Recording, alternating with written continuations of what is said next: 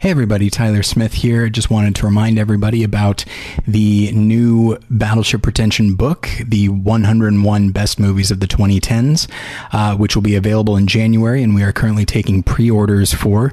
It is $14.99 plus shipping. At the moment, we do only ship within the United States, but that's something we're hopefully going to change in the next couple of months. But in the meantime, it's David and me and Scott. We all contributed different write-ups to the book, along with various writers and podcast guests and all of that. We're very excited about it. I've seen the design of the book, and I think it's something that'll be a lot of fun to read. So if you are interested in pre-ordering the book, you can go to battleshippretension.com, and then on the left-hand side there will be a little graphic you can click on, and you can go through there. We accept payment through PayPal, but you can use a debit card, credit card, whatever you want to do. So I just wanted to remind everybody of that. Thank you for your continued support, and let's start the show.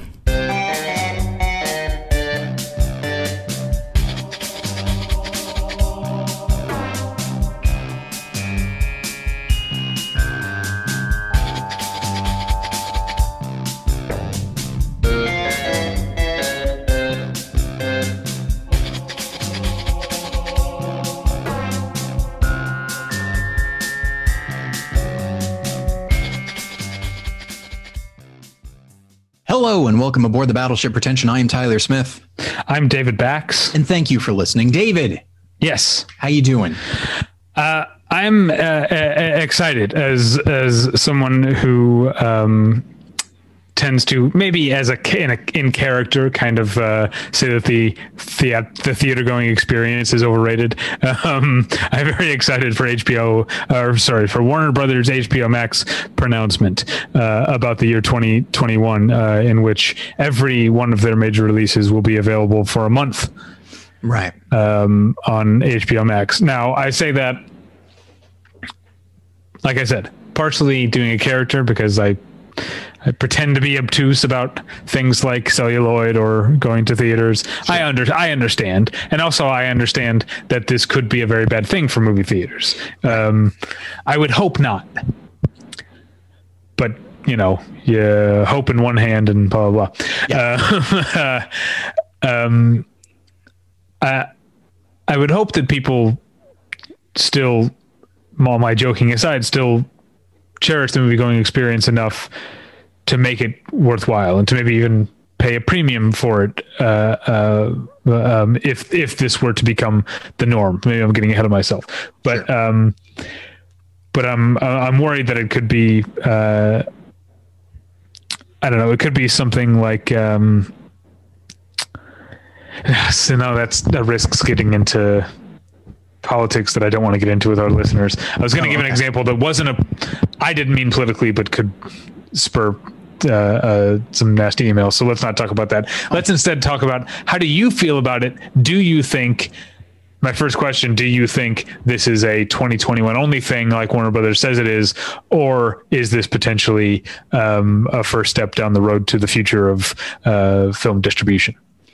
I think I genuinely do think it's a 2021 thing, provided, of course, there's eventually a vaccine and the coronavirus or COVID becomes, a thing of the past. Because there are so many articles being written about this harkens like the death knell for movie theaters. I don't actually think so. I genuinely, if there's a giant franchise movie that is only available in theaters, people will go see it. If Endgame, for example, if other movies, let's say other movies are being, put on Netflix or HBO Max or Hulu or whatever, but then a film like Avengers Endgame is only available in theaters, people are still going to see it. They're not going to hang out and wait for it to eventually show up on streaming, or they're like, well, I'm not going to go out. I think that also after movie theaters being closed down for so long. This is day and date though. This is sure. They have, there's not going to be, they have the opportunity right away. So if Avengers Endgame was in theaters and on Disney Plus on the same day. Yeah. It's hard to know.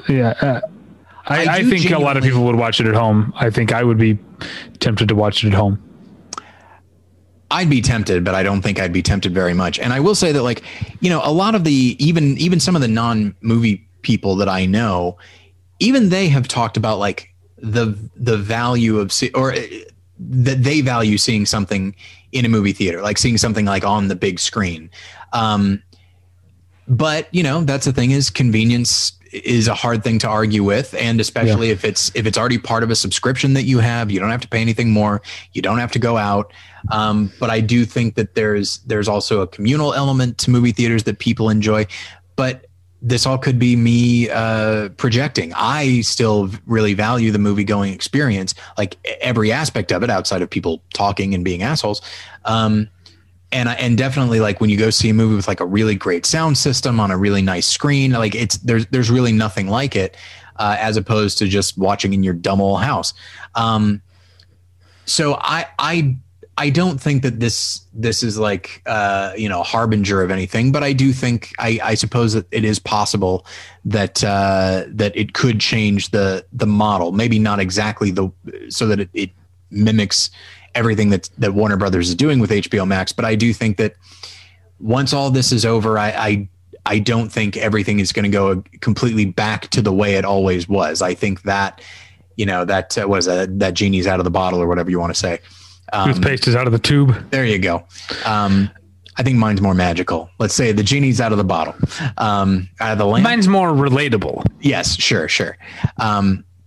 But yeah, so as we've been saying, as a lot of people have been saying, I'm really interested. I was interested before this to see how everything is going to shake out once this is all done. But then something like this comes along where a streaming service and a studio like work together to make this thing exclusive and make it possible. And once you start having these, as opposed to like one movie at a time, like, oh, well, we'll do it with this film and not this film. And then you also get Disney Plus a while ago saying like they're really focusing now on like, they're more focused on producing streaming content than they are theatrical content.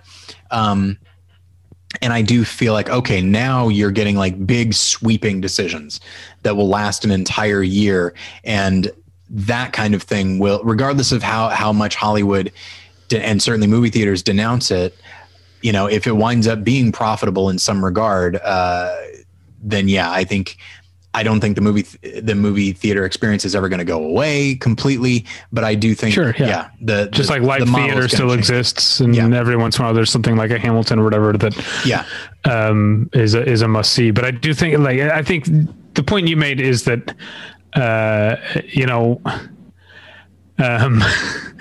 how are you going to keep them down in the online in line for a movie theater once they've seen I'm trying to think of literally any 2021 Warner Brothers movie, but once they've seen Wonder Woman 2 or whatever on their couch, and that's a 2021, but it's the same release model.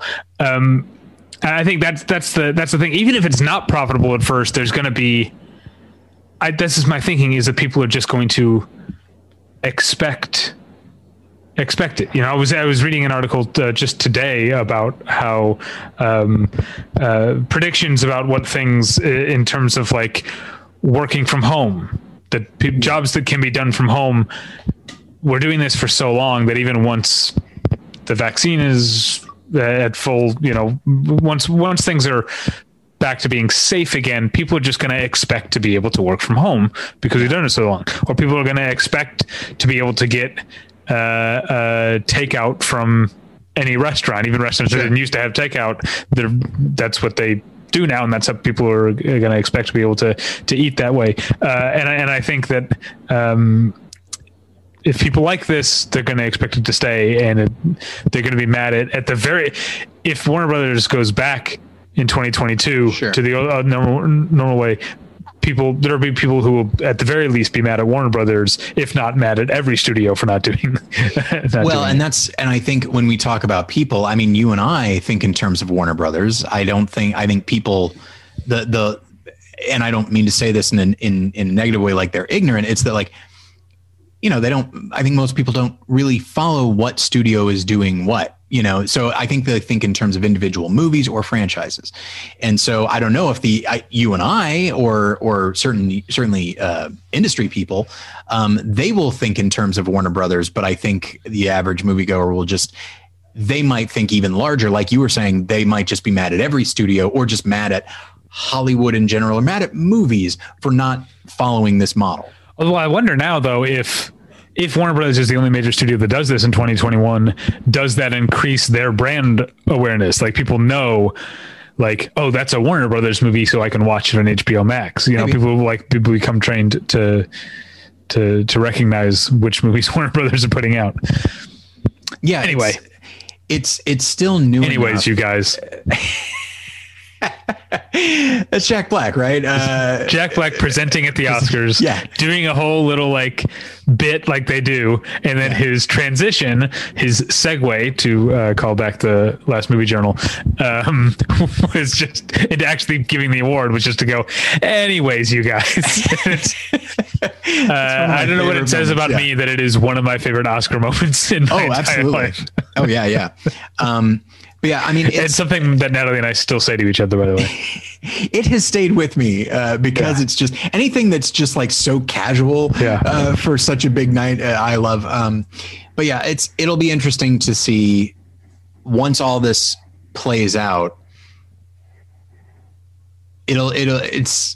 It's interesting and maybe also for many people disheartening to see what long lasting impact that this will have on every industry. You know, like in my line of work, I mean, all teaching is remote, and it is kind of assumed that like once vaccines are out there and once people are, it's not really a concern. I mean, campuses are going to open up as soon as possible. Like that is just sort of assumed. But at the same time, I do wonder if the convenience of just tuning in from home on the part of the student, I wonder if it will be something that that parents and students will be more interested in. So we'll see. But okay. Well, I want to tell you about tweakedaudio.com. Tweakedaudio.com is where you go for professional quality earbuds in a variety of stylish styles and colorful colors. They look great. They sound great. Tyler and I use them each and every day. I today was using them. I said I wasn't going to, told myself I was going to stop only talking about metal, but you know what? I was listening to a lot of metal today, including... It's too bad that there's no visual aspect to this podcast, because I was listening to an album that has maybe my favorite cover art of any album released in 2020. It's the self-titled album by a Kenyan metal act called Duma, Duma. I can see Tyler is looking it up. I just want to see your reaction to this. Okay, let's see here. Duma. Yeah. So I'll type in self-titled album. Okay. It's also very good, sort of like industrial noisy metal, but it has an album cover that I find intoxicating, bewitching. It's not showing me. Oh, I don't see it. All right. Well, too bad. You guys can look it up for yourselves. I'm sorry you're not seeing it. Is it so? Oh wait, hang on. Maybe I didn't immediately recognize. Oh yeah, because it didn't have any words on it at all. Right. Okay. Yeah, it's just a picture. Okay. It's interesting. Is it the beef? The side of beef? It is. I'm guessing beef. It is an enormous side of some sort of like animal hanging, and next to it is a woman in a full body wrap. Yeah. That has a very similar color and pattern to this animal carcass, this shorn and butchered animal carcass. It's fascinating to look at. Do you think this was staged, or did somebody just happen to run across this? I want to believe that it's candid. Okay. That like somewhere in Kenya, where this band is from, there was a food stall where they saw a woman like shopping for beef in a beef patterned wrap. Yeah, I'm sure that's how they sold it.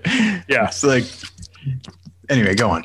Anyway, sounded great and terrifying on my tweakedaudio.com earbuds that are available at a low price at tweakedaudio.com. But if you use the offer code pretension at checkout, you get 1/3 off that low price and no shipping charges. So please go to tweakedaudio.com and use the offer code pretension. Getting the smile and confidence you've been dreaming about, all from the comfort of your home, isn't a total mystery with Byte clear aligners. Just don't be surprised if all your friends start asking, "What's your secret?" Begin by ordering your at-home impression kit today for only $14.95. Byte clear aligners are doctor-directed and delivered to your door. Treatment costs thousands less than braces, plus they offer flexible financing, accept eligible insurance, and you can pay with your HSA FSA. Get 80% off your impression kit when you use code WONDERY at Byte.com. That's BYTE.com. Start your confidence journey today with Byte. Tyler? Yes. Let's get into it, shall we? Okay. I had you and I off mic recently were talking about a scene from the movie Burn After Reading. Mm-hmm. And I was like, we should do an episode on this topic. And then weirdly, I watched The Holiday, as discussed on the most recent movie journal, in which Cameron Diaz's character plays someone who cuts trailers for a living. Mm-hmm. And it came up again.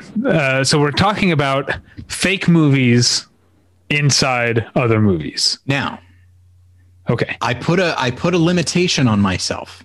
Oh, see, I put mine in categories. So I wonder if something that you maybe didn't count might just be in a different category. Okay. For me. I was about to say, okay, by and large, when there is a fake movie in a movie, it's usually the film that you're watching is usually about movie makers. Okay. Not always, but a lot of the examples that I found are movies. Certainly there are exceptions to this, but for the most part, like, sure enough, like the one from The Holiday, she cuts trailers. So there needs to be a fake movie. So she's kind of related to the industry. So the limitation I put on myself is the only movies that I'm going to talk about are movies that have already been made and they exist and people can watch them, as opposed to like if characters in a movie are making a movie. Like, I don't want to, like, I'm not as I looked this up, for example, people were saying like, oh, The Orchid Thief from Adaptation, because he's working on this movie that doesn't actually exist. And it's like, yes, but they're working on it. Like, I want the movie to already exist. Do you know what I mean when I'm saying what I'm this is exactly what I thought you were going to say, because I split mine into two camps, which is movies that simply exist within the movie that we're watching, and movies in which the production of the movie is in some way tied into to the movie. So maybe except I'm realizing maybe you should start, because I have my list got all fucked up and I have to do some copying and pasting real quick so it makes sense to me again. So I will say this is something we've talked about on the show before, but it's one of my favorite. It's one of my favorite things that we've talked about, which is I wanted to lead off with a movie that I thought was fake but isn't, and that is in the movie Anger Management, starring Adam Sandler and Jack Nicholson. Not a particularly good movie, but there is a moment where they're on an airplane and Nicholson is watching a movie on the plane and is laughing uproariously. And then he tells Adam Sandler, like, hey, you're missing serious plot points. You're missing important plot points here. Points. And then you see what he's watching, and he's watching Horatio Sands essentially like play with an out of control garden hose. And it just, everything about it looks like, oh, this is they staged this incredibly dumb thing and they're having Nicholson laugh uproariously at it. And obviously there are no important plot points being missed. I assumed when I saw Anger Management that they had filmed this specifically for this. No. And then you informed me, no, this is an actual scene from a real movie called Tomcats. And it blew my mind because everything about it including the context indicates that this is something made specifically for this movie. But no, they actually found a movie that was so obviously terrible that it would work. It's like, we don't need to make something. Let's just find something that exists. And they found Tomcats. That's a perfect way. Bring that one up first. And I'm glad you because that is a standalone type of thing. So I think here's what I'll do. I will just run through a lot of the things that I think you didn't count and see what you think. So this is movies that exist because the characters in the movie, the real movie, the action movie we're watching, have some relation to their production or something like that. You mentioned adaptation. That is the Orchid Thief and The Three, and for just talking about screenplays. Argo. Yeah. The movie that John Dujardin's character is in The Artist is called A Russian Affair. Yeah. Austin Powers in Goldmember opens with the making of an Austin Powers movie in which Tom Cruise plays Austin Powers. Okay. And I think does Danny DeVito play I've never seen Goldmember, actually. I'm not sure if you would consider Log Jammin' from The Big Lebowski. Which camp does that go in? Because technically that it is characters that were otherwise exist in the movie. Well, it's the film exists already. For me, it's movies like State and Main. The movie is about the making of this movie, not the movie that's already been made. So like The Old Mill, which I think then is called like The Fires of Home or something like that. They changed the title because they lose the Old Mill. But so I'm not counting that. But something like Logjam, I would count because by the time we have encountered it, it already exists. Okay. Yeah.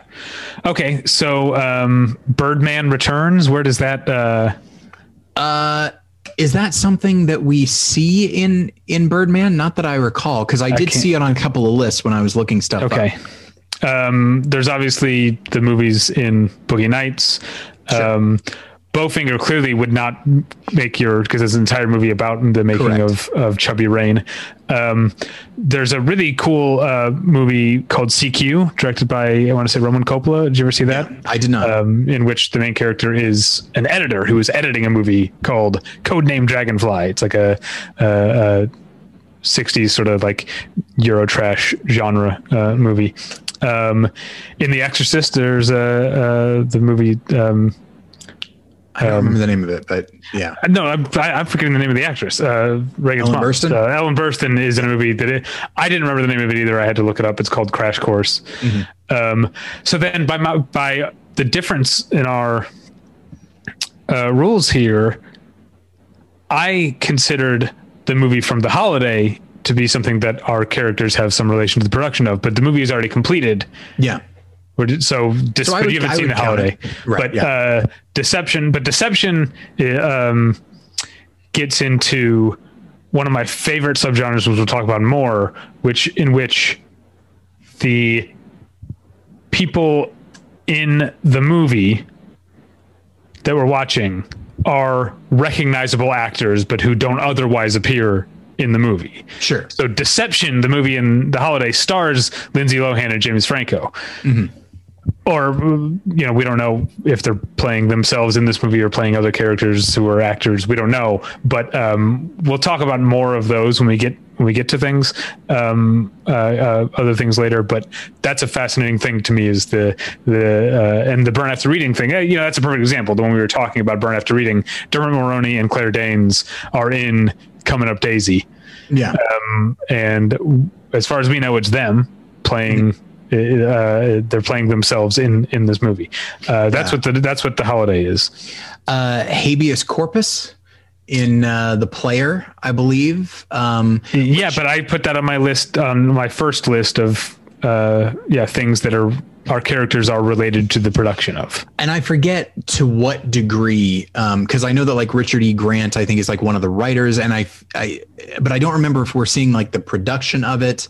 It's in production while the movie's going on, because they changed the ending. If you remember, right? And they insist on a ridiculous happy ending. Yeah.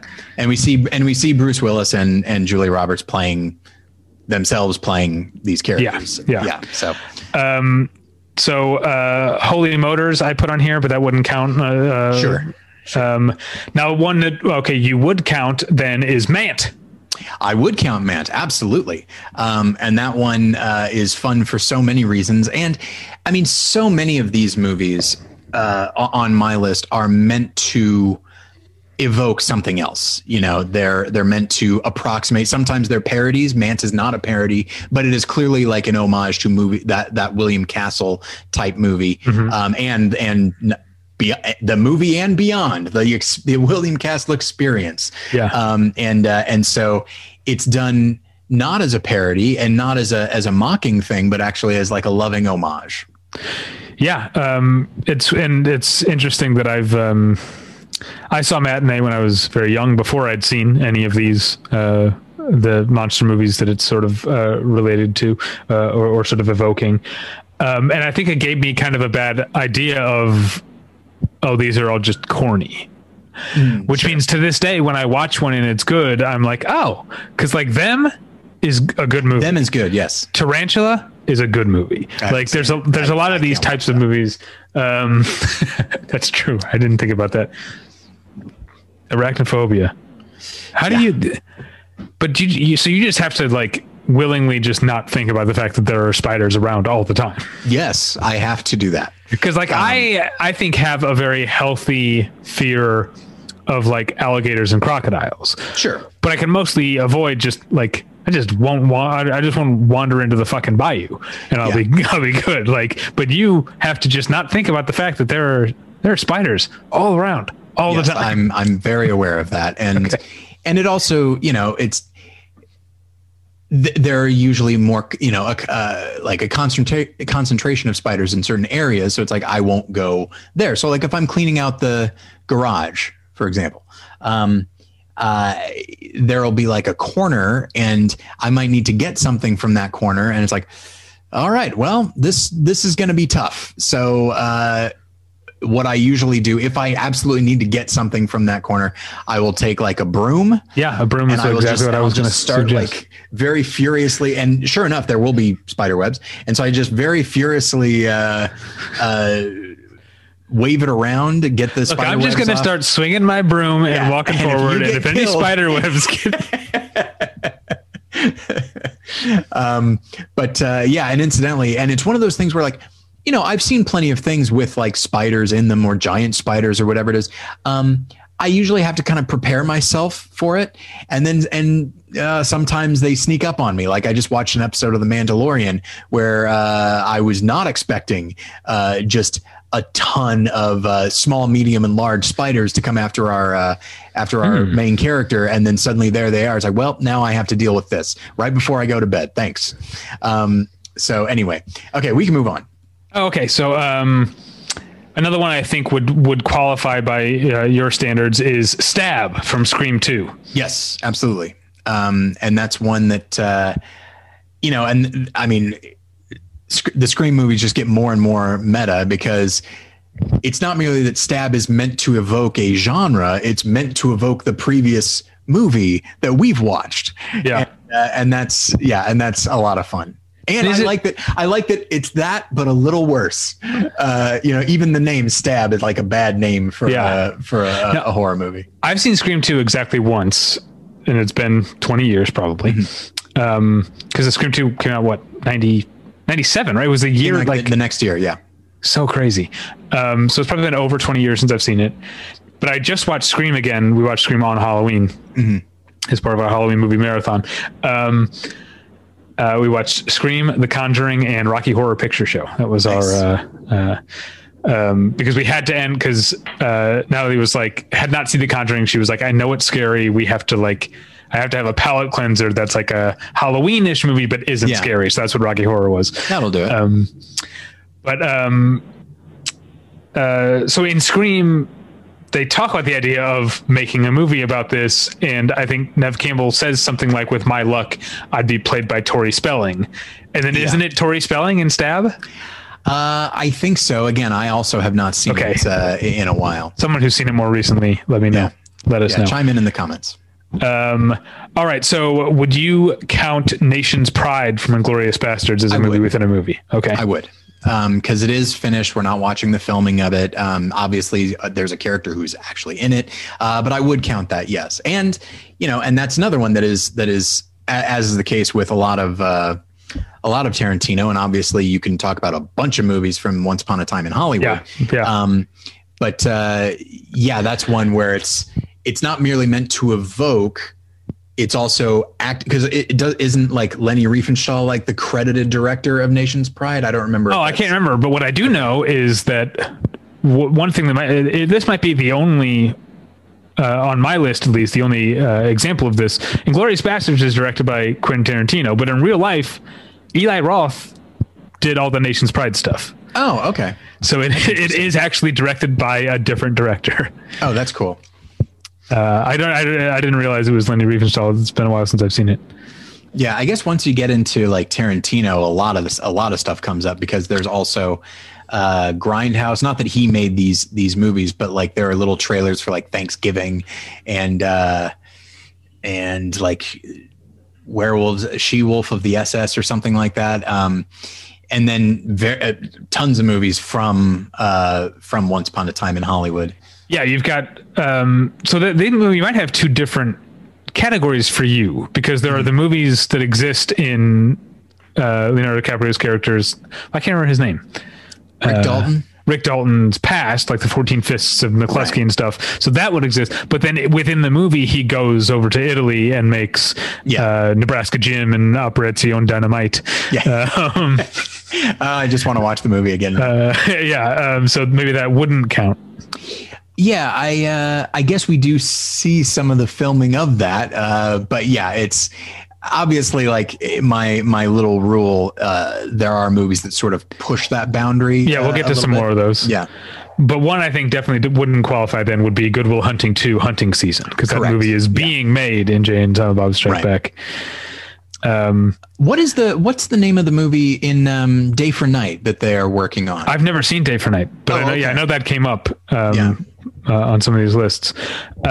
Okay, so now if you haven't noticed, I'm mostly going in alphabetical order in terms of not the movie within the movie, the main movie, but then at the end of each list, the things get all hinky because it's more I tossed on there. So okay, here's some that I think would count.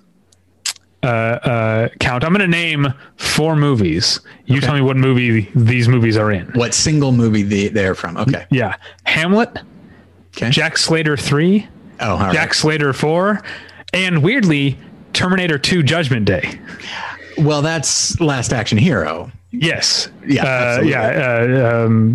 The character Arnold Schwarzenegger. So is it Arnold Schwarzenegger plays a character named Jack Slater in the real world, right? Yes. And he was in a version of Hamlet in the real world, but then the character Jack Slater from those movies, then the kid goes into a Jack Slater movie and is interacting not with Arnold Schwarzenegger, but Arnold Schwarzenegger playing Jack Slater. And within that reality, Terminator 2 Judgment Day exists, except it did not star Arnold Schwarzenegger. It starred Sylvester Stallone. Correct. Yes. Whew. Who's winded, as Jimmy Pardo would say. Yeah. I think that's one of those movies like Mystery Men that like people hated, and then it has a lot of defenders. But I also think if you watched it now, you'd be like, okay, this is better than its reputation, but still not great. Yeah, that's probably true. I would like to rewatch Last Action Hero. I haven't seen it in a long time. I remember liking it at the time, but also I saw it. I was young enough that the meta aspect of it was very novel to me. And I was just like, it seemed to be operating on so many levels. Yeah. If I were to watch it now, I'd be like, okay, this is actually pretty superficial. So I'm going to cheat and go into my second list just to mention one that I hadn't seen this movie in so long that I didn't remember that this happened. But in the Lost World Jurassic Park, there's a poster for a movie of King Lear starring Arnold Schwarzenegger. Do you remember that? I don't remember that, but neither did I. Sounds familiar. Yes. And I mean, what is? I mean, granted, one of them is in an Arnold Schwarzenegger movie, but like, what does it tell you about like the way we all view Arnold Schwarzenegger? That him doing Shakespeare is just that's an immediate laugh. To his credit, I think he's in on the joke. Oh, undoubtedly, there. yes, yeah. Okay, so definitely would not be on your list. Then is whatever movie they're making in Living in Oblivion. That's a movie about the making of a movie. I've never actually seen. I mean, it feels very of its like moment in terms of like New York 90s indie movie. Yeah. And it's got some funny stuff and some good performances. You don't really need to see Living in Oblivion, but it's not a bad movie.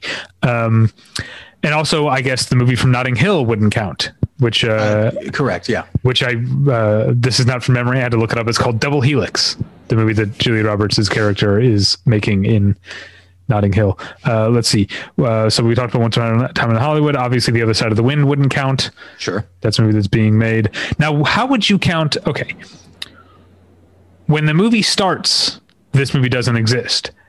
Then a period of time passes, and as a result of the previous actions in the movie, by the time we see it, the movie exists as a whole. Okay. Okay. What do you? Before I say what the movie is based on that description, would it count? I think so. Are we seeing like a lot of? Are we seeing production? Are we seeing like? We're not seeing production of the movie at all. Okay. We see events happen, then we see the idea of we should turn this into a movie. Some time passes, and then we see scenes from the finished product. I would count that. Okay, so I'm talking about Pee-wee's Big Adventure. And the big sort of finale of Pee-wee's Big Adventure is all the characters come to the premiere of the movie based on, which is a great scene. I forgot about that one. All right. Yes, I would count that. Okay, so here's one that there's two movies in this one. Okay. That fall on either side of the so the movie Action Doctor you would count, but the movie You Don't Exist or You Just Don't Exist you would not count. What? This is Scott Pilgrim versus the World. Oh, Chris Evans' character. That's right. Whose name is Lee something or Luke something. I can't remember. Lucas Lee. Wait, Lucas Lee might be it. Yeah. All right. That might be it. So yeah, Action Doctor is the poster we see of a movie he was previously in, which has the tagline. If you pause and look at the poster long enough, the tagline is, "The good news is you're going to live. The bad news is he's going to kill you." That's the thing is like when you watch these, there are some that you're just like, I want this to exist. And with that tagline, absolutely, I want Action Doctor to exist. But then You Don't Exist or You Just Don't Exist, I can't remember, is the movie that he's making that they go to the set of. Wow, I didn't remember that at all. Well, you remember that they go to a movie set, yes, right? I didn't remember the name of the. Yeah, neither did I. That's why I can't. People seem to disagree about what the full title of the movie is. Okay, so The Dueling Cavalier / The Dancing Cavalier you wouldn't count from Singing in the Rain. That's the movie they're making. Yeah. Okay, but you maybe would count then the very beginning of Stardust Memories. We see the end of the character's previous film. Yeah, I'd count that. Yeah. Okay. But then you wouldn't count Pineapple Express 2 from This Is the End. I guess I would. I don't remember. Okay. Well, I think we see them they make it on just while they have nothing to do. They're all hiding out in James Franco's house, and they decide to make a. Okay. No, I guess I would not. I would not count that then. I'm not trying to we've turned this into what I would and would not count. But just on this, once we get past this first list, which we're almost done with, then it'll be things we both count. Okay. So just a few more of these. I think you would count the movie The Three Amigos within The Three Amigos. Yes, I would. Okay. And you also then would count, even though we don't actually see it. Okay, here's an interesting. This is like the Pee-wee's thing. I'm going to give you a description. Okay. There's a movie. So within this movie, there's a movie that's very famous that we never see, but hear talked about. Okay. What we end up seeing are dailies from the sequel. So okay. would the first movie count even though it's only talked about and never seen? And would the second movie not count because it's not finished? I would say yes, that's true. Although the fact that we don't see it and it's only talked about, I feel like at that point, what's even the point? Unless it's what is it? What is it? Well, the first movie, I'm not going to tell you. The first movie that exists within this movie is called Coming Home in a Body Bag. Okay. And it's from True Romance. Oh, that's right. Yes. In which Saul Rubinek's character is a famous producer whose That's biggest right. movie was the Vietnam War drama Coming Home in a Body Bag. Sure. And when we meet him in his like penthouse apartment, he's screening dailies from Coming Home in a Body Bag 2. Jeez. I haven't seen True Romance in so long. It's probably been like 20 years since I saw it. I've seen it probably a little more recently than that, but I also watched it a lot. Yeah. I think I've seen it maybe twice. That's another movie. If that. You and I were talking about, I don't know if there's enough of these to do a whole episode on, but movies in which the director's cut has now become the default cut. Sure. Yeah, that's true. Because the first number of times I saw True Romance on the VHS that I had was not the director's cut. It wasn't until I got the DVD that I saw the director's cut, and now that I think it's just what people think of as the movie. Yeah, my mind is now jumping around to various other things that would qualify. So you know what? Let's hold off because I think that possibly could. I guess we could just do an episode about director's cuts in general, and then within that fun. we could have that discussion. Okay, and then final one on my Does Tyler Count or Not list. Okay. The opening of Who Framed Roger Rabbit. Something's cooking. I would not count that. Okay. Because they it's not done. There's still Roger's got the wrong thing floating around his head. Yeah. Okay, so that's the end of my list of movies that I considered the characters have some relation to the production. Some of these you counted, some of these you didn't. I actually do have a tiny little, I don't know if these count at all, list of just a couple of movies, but there are things where the movie within the movie is really just like a sketch. Oh, okay, sure. So like Kentucky Fried Movie has A Fistful of Yen and Catholic High School Girls in Trouble. Those are kind of standalone sketches. They're not really. Yeah, I don't count those. Okay, would you count Gandhi 2 and Conan the Librarian from UHF? I think I would, because even though they basically are sketches within that movie, there is a through line, so yeah, I think I would probably count those, and I guess Well, we'll probably get to Back to the Future 2 in a moment. Yes, we will. Okay, I lied before and I said the last one. Last one, I don't know if you'd count or not, because I don't know if these movies really even exist within the world of the movie. Okay. But the end credits of 22 Jump Street. Did you see 22 Jump Street? I did, yes. Which has the posters for all the 23, 24, like all the... do those make it on your list? Wow, there's a lot of layers there. I'd say, let's say yes. Okay. Everything about that's just a complete alternate reality. So yeah, let's count it. Okay. So now we've got that out of the way, and now we're into, I think, and that's more than half of my list. So now we're into movies that we both are on the same page with. These fully count as fake movies within existing movies. Why don't you start, since I've been dominating the... Well, and you know what? Like, I mean, I'll go ahead and get most of mine out of the way by mentioning one movie, which is Tropic Thunder. Which I've still never seen. It has some really great moments that are really great, Hollywood satire, and then it has other things that it kind of doesn't quite work out. But yeah, the movie opens with a number of trailers. It opens with the trailer for like Scorcher 5, which is like this series that Ben Stiller's character, who's like a big action star, it's just like one right after another, and they're all basically the same. And those trailers work really well because you get a really strong sense of what these Scorcher movies would be and how terrible they would be. And then Jack Black is in The Fatties, Fart 2, which is essentially like the Clumps, where he plays every character and he's in a fat suit and they're all farting all the time. And you watch that and it's like, and I'm laughing at it as though it's a real thing. And of course it's meant to be dumb as hell, but I'm still laughing. But then you have Robert Downey Jr.'s character acting alongside actual Tobey Maguire in Satan's Alley about two like monks who are like secretly gay and they're in love with each other and all that, and everything about it just like this is like a prestige film, but also it's clearly playing up like, oh, it's very erotic and all that.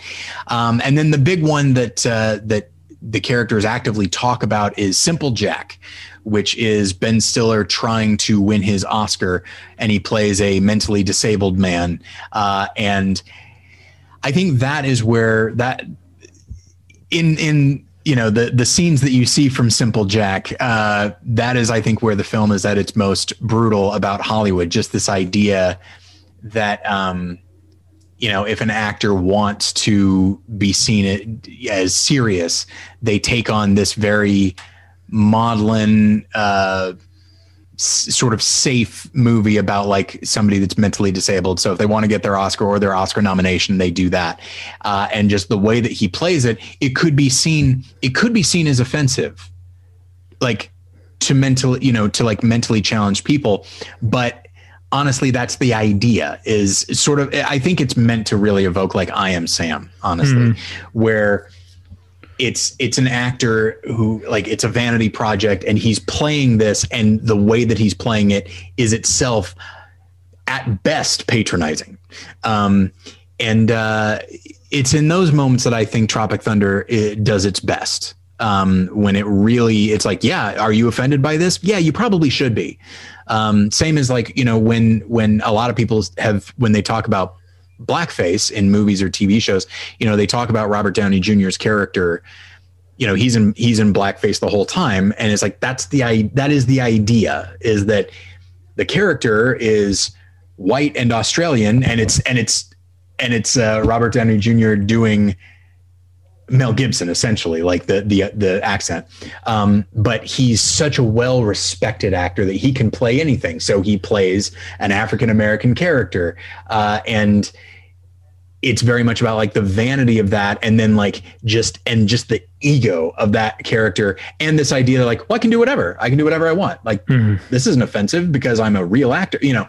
So I think it actually predates, like, I think people, not that I think Tropic Thunder is necessarily the most like subtle film, and it's not necessarily the most incisive either, but it's interesting that people look at the film and are offended, because like, I think the film itself would say, yes, this is, you should be. And yet within the minds of these actors and certain Hollywood types, this is not merely inoffensive, but this is the height of artistry. Same with, which in that regard, it's very similar to like the Simple Jack trailer as well. There's a lot going on. Again, it's not a perfect film by any stretch. There's a lot going on in Tropic Thunder that, if they had just been a little bit more disciplined in other aspects of it, it really could have been like right up there with like The Player as far as like Hollywood satire, but it's a little bit lazy at times. Okay. I'll mention, I'm trying not to say, would you count, but sure. Sometimes there are things like I mentioned with Action Doctor or whatever, there's just a poster or whatever. That's all there is. And so in multiple John Landis movies, there is a poster for a movie called See You Next Wednesday. That's right. Yeah. I did. As I was looking this up, that popped up and I didn't immediately remember what it was. Yeah. And, it's a running joke, I guess. I used to know the whole backstory, but it's not like it's the same movie, and like it's the title shows up, but sometimes it's like an erotic thriller or like a erotic comedy or whatever. It plays different types of movies and different movies. And, you know, along those lines, I will say we could do an entire episode about this in which we talk about the movies that pop up in Seinfeld. I know. Because there are some, because there are 3 layers of those too. There's ones we actually hear. Yeah. Right. When they're at the movies, we hear clips. There's ones we just see posters for, and there's a ton that we just see or just hear the name, including maybe my personal favorite Seinfeld movie, The Muted Heart. I don't remember the conversation around that one. Oh, because Jerry wants to go see, and now I can't remember which one it is, but like an action movie. Okay. Oh, what was it? And he doesn't he come out of the theater with Mario Joyner, and they're talking about? Oh man, I can't remember what it is, but it's some action movie. It's not. Is it Chunnel? Is it Chunnel? No, it's not Chunnel because we don't hear it. It's like, damn, I can't really believe I can't remember. And George is supposed to go with them, but Susan wants to see The Muted Heart instead, so George has to go see The Muted Heart. Is it? It's not Prognosis Negative, is it? No. Okay. There was an article. I read an article once where it details every movie, every fictitious movie in Seinfeld. The one that I always laugh at the most, and you're meant to, is Elaine's enthusiasm for sack lunch, where you see the poster and it's like the whole cast like in a bag, and she's like, "How did they get in that bag?" Well, no, my favorite, outside of my favorite in terms of things you actually hear is Chunnel, because you hear Larry David say, "Everybody out of the Chunnel." Okay. So Firestorm was the movie that Jerry wanted to go see. Oh my Even God! There would eventually be a movie called Firestorm starring Howie Long. Yeah. My favorite, and then there's the whole list of Kramer doing the movie phone guy. Yeah. Brown-eyed girl. You gotta get me on that plane or whatever it is. Yeah. Mountain High.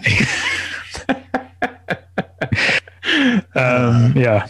All right. There's so many. Okay. Anyway, back to business. Back to business. Okay, I think it's. We went back and forth. I think it's your turn. Yeah. I mean, I only have a few left at this point. So, okay. I still got a bunch. Okay. Well, I mean, look, we both have somewhere to be in about 5 minutes, so we can rattle them off or whatever. I've got a DVR set, so. Oh, look at you. I have to wait until it shows up on CBS.com. But okay. So one that I want, I'll save this till the end, but you might mention it as well. So I'll mention Angels with Filthy Souls. And Angels with even filthier souls. Yeah. Which is fun. And I definitely know, I was young enough. I mean, I was 8 when Home Alone came out, so I thought he was watching like a real movie, like an old movie. I had the same. Yeah. I mean, what was I? How would I know? But if you watch it now, there's no way. It doesn't make sense for the era that it's trying to evoke. The language and violence of the movie is completely not fitting with that. He says, "Get the hell out of here!" And I know, and I was thinking, can we see a body jumping as it's being riddled with bullets? Yeah, that's not something you would actually see in a 30s or 40s gangster movie. Yeah, but I mean, the actors that they cast, it's everything about it outside of that is just right. Like they got exactly the right guy with the right type of voice, and it's really expertly done. All right, so you mentioned Jaws 19 from Back to the Future. We already mentioned Coming Up Daisy from Burn After Reading, but here's where I'll get into my the thing I love about movies where real actors play essentially themselves. In other movies, that's Coming Up Daisy is Dermot Mulroney and Claire Danes. You've also got in Trainwreck, you've got Daniel Radcliffe in The Dog Walker, a romantic comedy. Okay. I've not seen Trainwreck, but that sounds delightful. I mean, the movie Trainwreck's not that great, but and then one that I love is in Don John on an early date.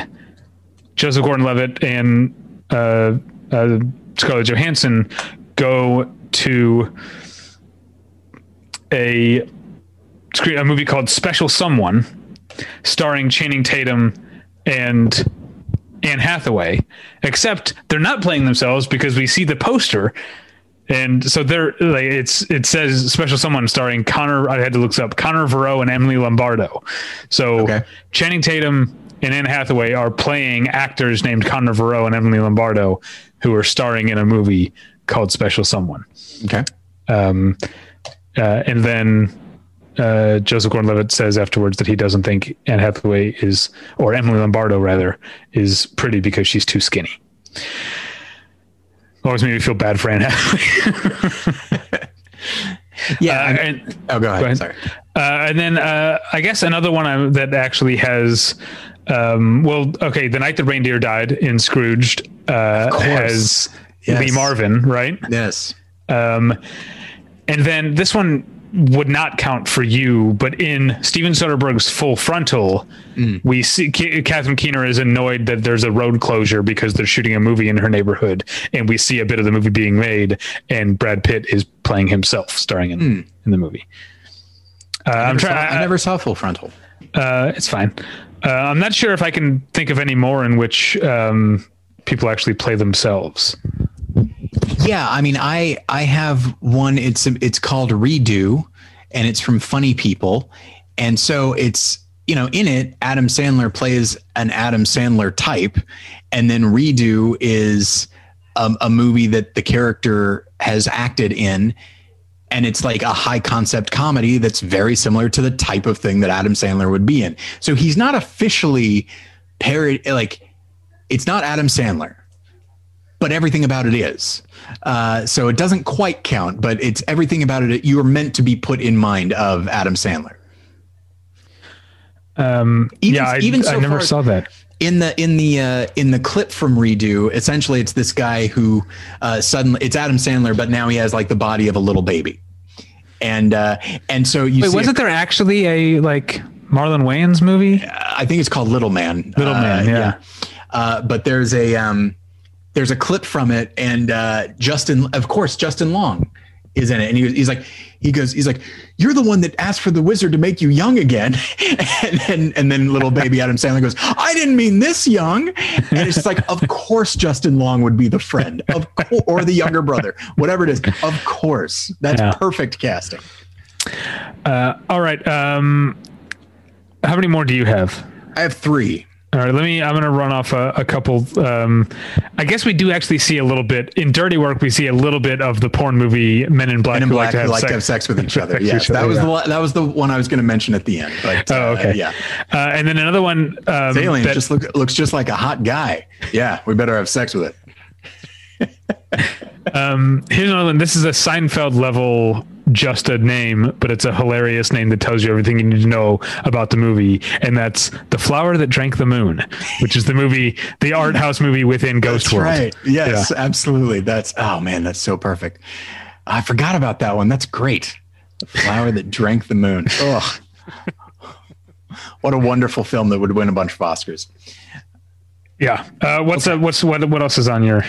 I have, by weird happenstance, both of these, my last 2 feature the same swear word. I bet I know exactly which 2 they are. Okay. One is Terrence and Phillip, Asses of Fire. Yep. And the other is Ass from Idiocracy. Ass the movie, I think, is Ass the movie. Pardon me. The full name. Yeah, yep. Those are both on my list. Idiocracy. I enjoy it. I actually think that it probably could go further with its satire or further with its sci-fi, but there are certain moments, and the fact that Ass is a huge hit, and when they specifically say the film won several Oscars, including screenplay, it's like, boom, right there. That's perfect. Specifying that it won screenplay, I love that. And then Terrence and Phillip, Asses of Fire is delightful because it gives us one of the best songs to come out of a movie in my lifetime. Yeah. Which is Uncle Fucker, a movie I was singing to myself in the car last week. Okay, well then, is that the end of your list? Because I've only got a few more. Yeah. In Scary Movie, we see a trailer for Amistad 2. That's right. We do, don't we? Okay. Yeah. In Spider-Man Into the Spider-Verse, there's a poster from Dusk Till Dawn, which I'm guessing is like a Shaun of the Dead sequel. I would assume so. Yeah. And then one that I'm surprised you didn't. I had to look up the name. I didn't remember this, but the movie that Buster Keaton goes inside of in Sherlock Jr. is called Heart and Pearls. That's right. Yes, that's what it's called. I didn't know that. I had to look that up. Yeah. And then the final one, I'm saving it to the end because it's not really a spoiler, but it's just such a recent movie. I don't know if you've even seen yet Charlie Kaufman's I'm Thinking of Ending Things from earlier this year. Oh, I haven't. Okay, well, there's a scene where we see a character watching a movie on his lunch break, watching the end of a movie on his lunch break, and it's so this is me kind of spoiling a joke for you and potentially some listeners, but it's not. Doesn't spoil anything with the plot. It's just one joke. He's watching a very corny looking romantic comedy, and we see the very corny ending of the movie, and then the words "directed by Robert Zemeckis" come up, and that's a big laugh. And now that I think about it, a film that I would not count, but it's an interesting pivot because this is the movie Get Shorty. It does actually feature a movie starring Martin Weir, played by Danny DeVito, just Napoleon. But we don't see any clips from it. We see a billboard. But then also the movie, when Get Shorty ends, like there's actually going to be like a big showdown between our main character and then another character. And then when we cut to like a reaction shot or whatever, it's now the movie that is being adapted from the story that we just saw in Get Shorty. And so suddenly the Dennis Farina character, he turns around and it's Harvey Keitel in dressed like that character. And that's when you realize like, oh, I guess everything turned out fine. So that certainly wouldn't count, but it's an interesting choice. I've seen Get Shorty many times. I've only seen Be Cool once. I haven't even seen it. I read the book, but I haven't seen the movie. Oh, okay. Because I feel like in Be Cool, do we see the poster for Get Shorty starring Martin Weir? I'm trying to remember I think we do. But I can't remember now. Be Cool is a waste of time. It's a shame because I actually like the book quite a bit, but it wouldn't be the first time that Elmore Leonard's book is not done well. Yeah, it's just trying too hard. It's PG-13, whereas Get Shorty is R. That's a dumb downgrade. And it's also just doing the thing of sequels of trying to like, remember this funny moment from the sequel? So instead of the Cadillac of minivans, it's the Cadillac of hybrids. They're just like, dumb, like terrible jokes like that. Gross. But as everyone says, Dwayne Johnson is very good in the movie, in Be Cool, but still not quite worth your time. All right, I think this was a fun episode. I think we covered it. Lots of fun, absolutely.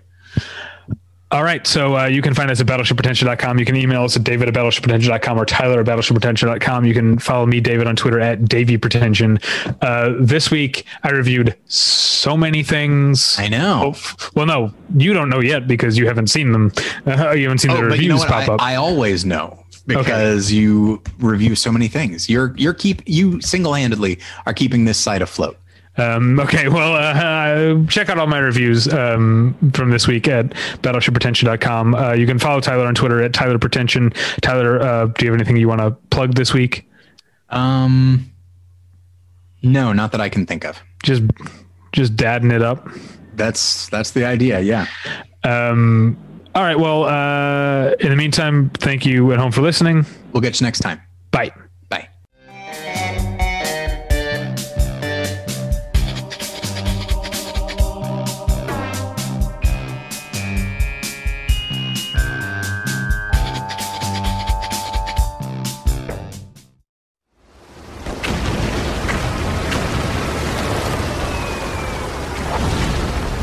This program is a proud member of the Battleship Pretension Fleet.